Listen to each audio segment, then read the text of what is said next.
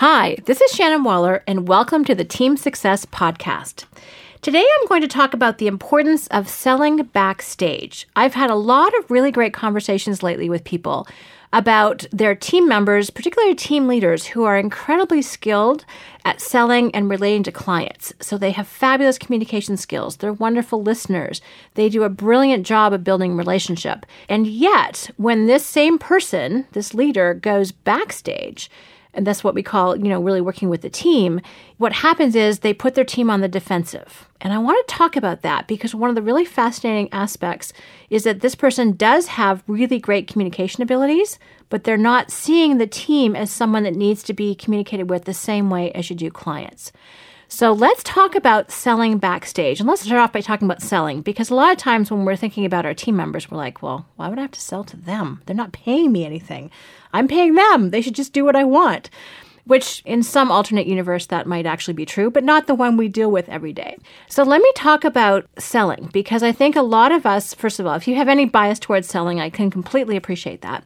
But selling at its best is really the way that I look at it, and always have as a previous salesperson, is when you really look out for what the other person needs, what they're looking for, what their goals are, things that they're worried about, things they're excited about, reinforcing their strengths, really understanding them, and then matching up your form of value creation, whatever that is, however you solve problems, whatever solutions you provide for people, and matching those up. A good salesperson is extraordinarily adept at having those types of conversations. If you're a really great salesperson, you actually see yourself as a partner with the person with whom you want to do business.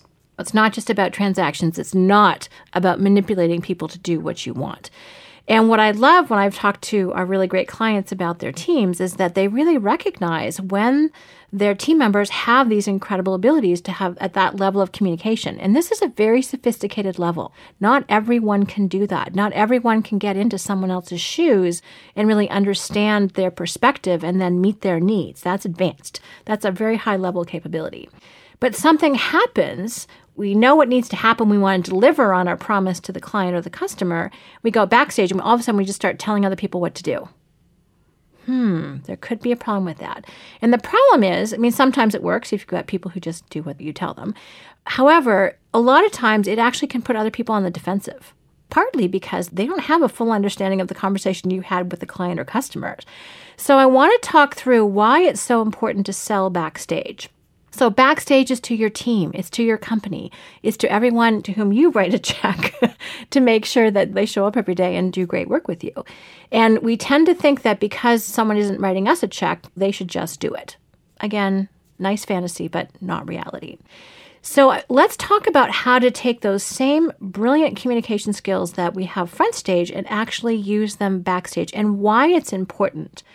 And here's the deal. People show up to work every single day because they've committed to doing that. If you have the right people, they are showing up every day, just so you know. But they also need to know why they're doing what they're doing. I've worked with a lot of people who sometimes they have the assumption that, well, if they're showing up, they should do good work. It's like, well, yeah, but sometimes haven't you had people on the team who show up and don't do good work and still get paid? You're like, well, yeah. It's like, well, yeah. So that assumption is not one you can actually make. Hopefully those people are no longer with you. However, people really need to understand why they're doing what they're doing, what the importance of it is, what value it's creating, how it connects to everything else.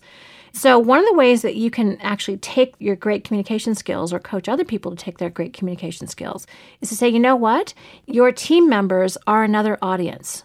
The same way that your clients and customers are, in fact, an audience, so are your team members. Your team members are people that you need to understand the same things you do about your clients. You need to understand what their goals are.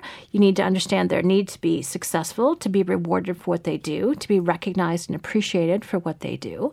They need to know why this is so important. Why is this activity so clear? One of the things I love is Simon Sinek's TED Talk on Start With Why. If you've read his book, or if you haven't listened to his TED Talk or watched his TED Talk, I should say, please do so. It is phenomenal. You'll even get the point in the first 4 minutes of his short talk. It is incredibly captivating because we tend to, when we go back to our teams, we talk about the what, we talk about the how, we talk about the when. We don't talk about the why. And by the way, you do this and your team leaders do this automatically when you're talking to clients. We're always talking about the why this is important to do business with us, how this will help solve your problem, why this is critical and timely to take action on. That's the conversation. You're saying the context with a client or customer, but we don't do that often when we talk with our teams. So here's a little script. Here's a little formula to use. I don't really like scripts. So here's a little conversational formula to use when you are talking with your team. And we do this at Strategic Coach, and it's incredibly powerful. It's actually our number one form of communication and delegation. So the first thing you do is you actually say, okay, here's what it is that we want to accomplish. Here's the project, here's the task, here's the strategy, here's the tactic, however you want to describe it, big or small, doesn't matter. And then you need to articulate what's the biggest difference it will make. In other words, why? Why are we spending our time doing this as opposed to something else? There are lots of choices about what we could all do every day. And unless people are really clear and convinced on why it's important to do this as opposed to something else, guess what? Something else takes precedence, takes priority. Now, the interesting thing about when you're communicating this, by the way, is if you can't articulate the what and the why, you're probably not sold. You may not be convinced.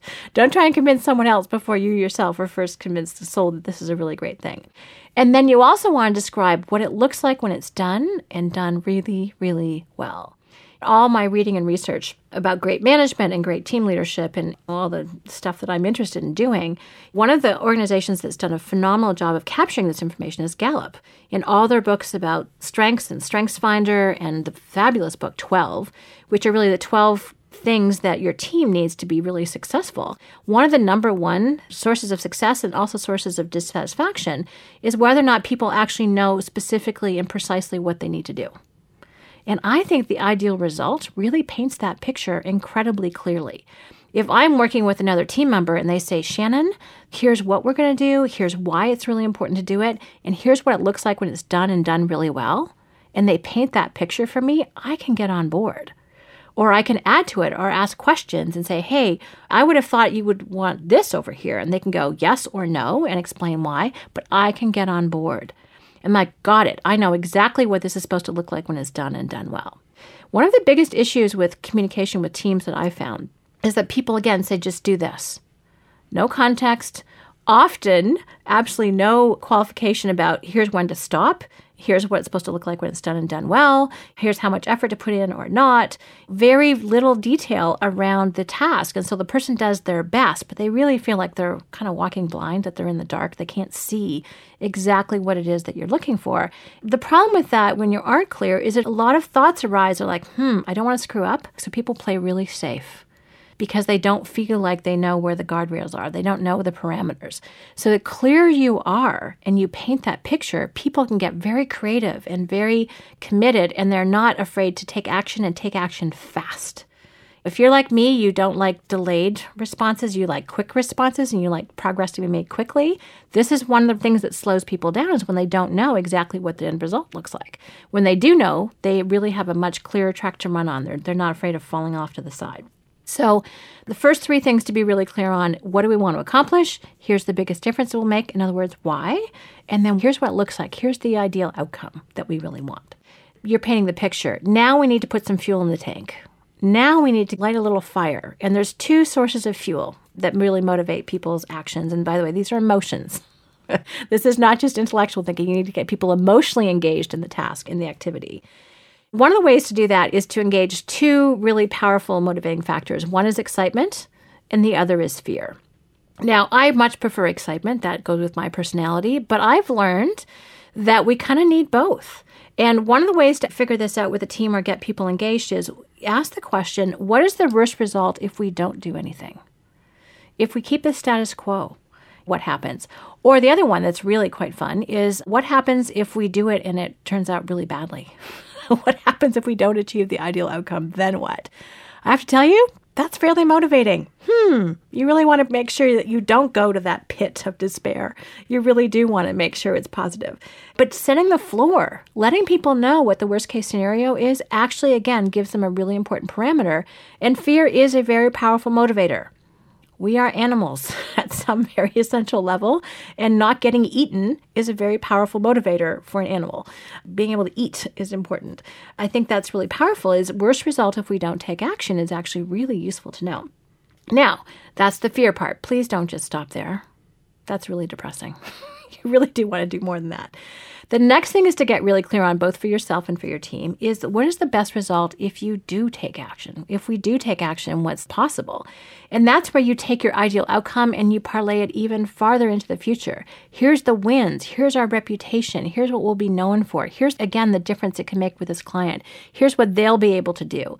And even if you're dealing with an internal system fix, I was talking to a client this morning about this. I'm like, you know what? Yes, you've got some issues and definitely there's some problem solving that needs to happen, but just look at the capabilities that you'll figure out, how well run a company you'll be when you figure out how to fix this particular system that's not working the way it needs to. I mean, there's an enormous amount of pride you can take when you figure this out. A lot of people would just stop. Well, your commitment is to your internal system and taking care of your clients so that you are going to persevere. You're going to be really clever and resourceful and a great problem solver. As a team, we're going to work really well together to make this happen. That's something to be proud of. That is something to dig deep in. It's worth fulfilling for that result. So the best result, if you do take action, is not only solving the problem, but also the impact of that. Can you gain reputation? Can you gain skill? Can you gain energy, excitement, opportunities, funds, resources, talent? All of those things are possible if you do take action. One of my big motivators is learning. The more I can learn, the more that I can get excited about things, the more that I get educated, wham, that's a big one for me. You can get me off my you-know-what really quickly by saying, here's what we'll learn out of this, and here's the new capability. Boom, I'm there. Then the success criteria is really about how can you prevent the worst result and ensure the best result. And that's really the standards. That's the success criteria for how you know this is actually going to work. And when you've done the purpose, you describe what you're doing, why you're doing it, what it looks like when it's done and done well. When you've articulated what will happen if you don't take action and what will happen if you do, that's the fear and excitement piece, then all of a sudden it becomes really pretty easy to shake out the specifics of what has to happen.